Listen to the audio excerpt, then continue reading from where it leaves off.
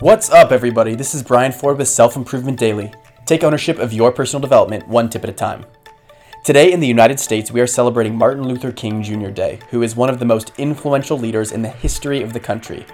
His dedication to the civil rights movement changed the face of the world for the better, and his legacy lives on with every breath of every American. Thank you, Dr. King. He was an effective leader because he possessed a dangerous combination: a mission that he wholeheartedly believed in, and a clear vision for how he wanted to bring about that change. Dr. King is the epitome of a person who had a voice, built a platform, and stood up for what they believe in.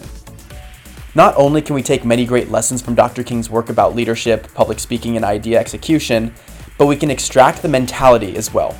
And I encourage all of us to stand up for what we believe in. With a strong sense of self and a confidence in your voice and what you have to say, you too can impact this world like Martin Luther King Jr. did. Yeah, everything is relative to scale, but we all have a lot of influence on our micro communities that we live in, and a better regional environment will leak into neighboring environments and continue to cascade farther than you would believe. Thanks for listening, and thank you, Dr. King, for the beautiful legacy that you've left behind. This is Self Improvement Daily.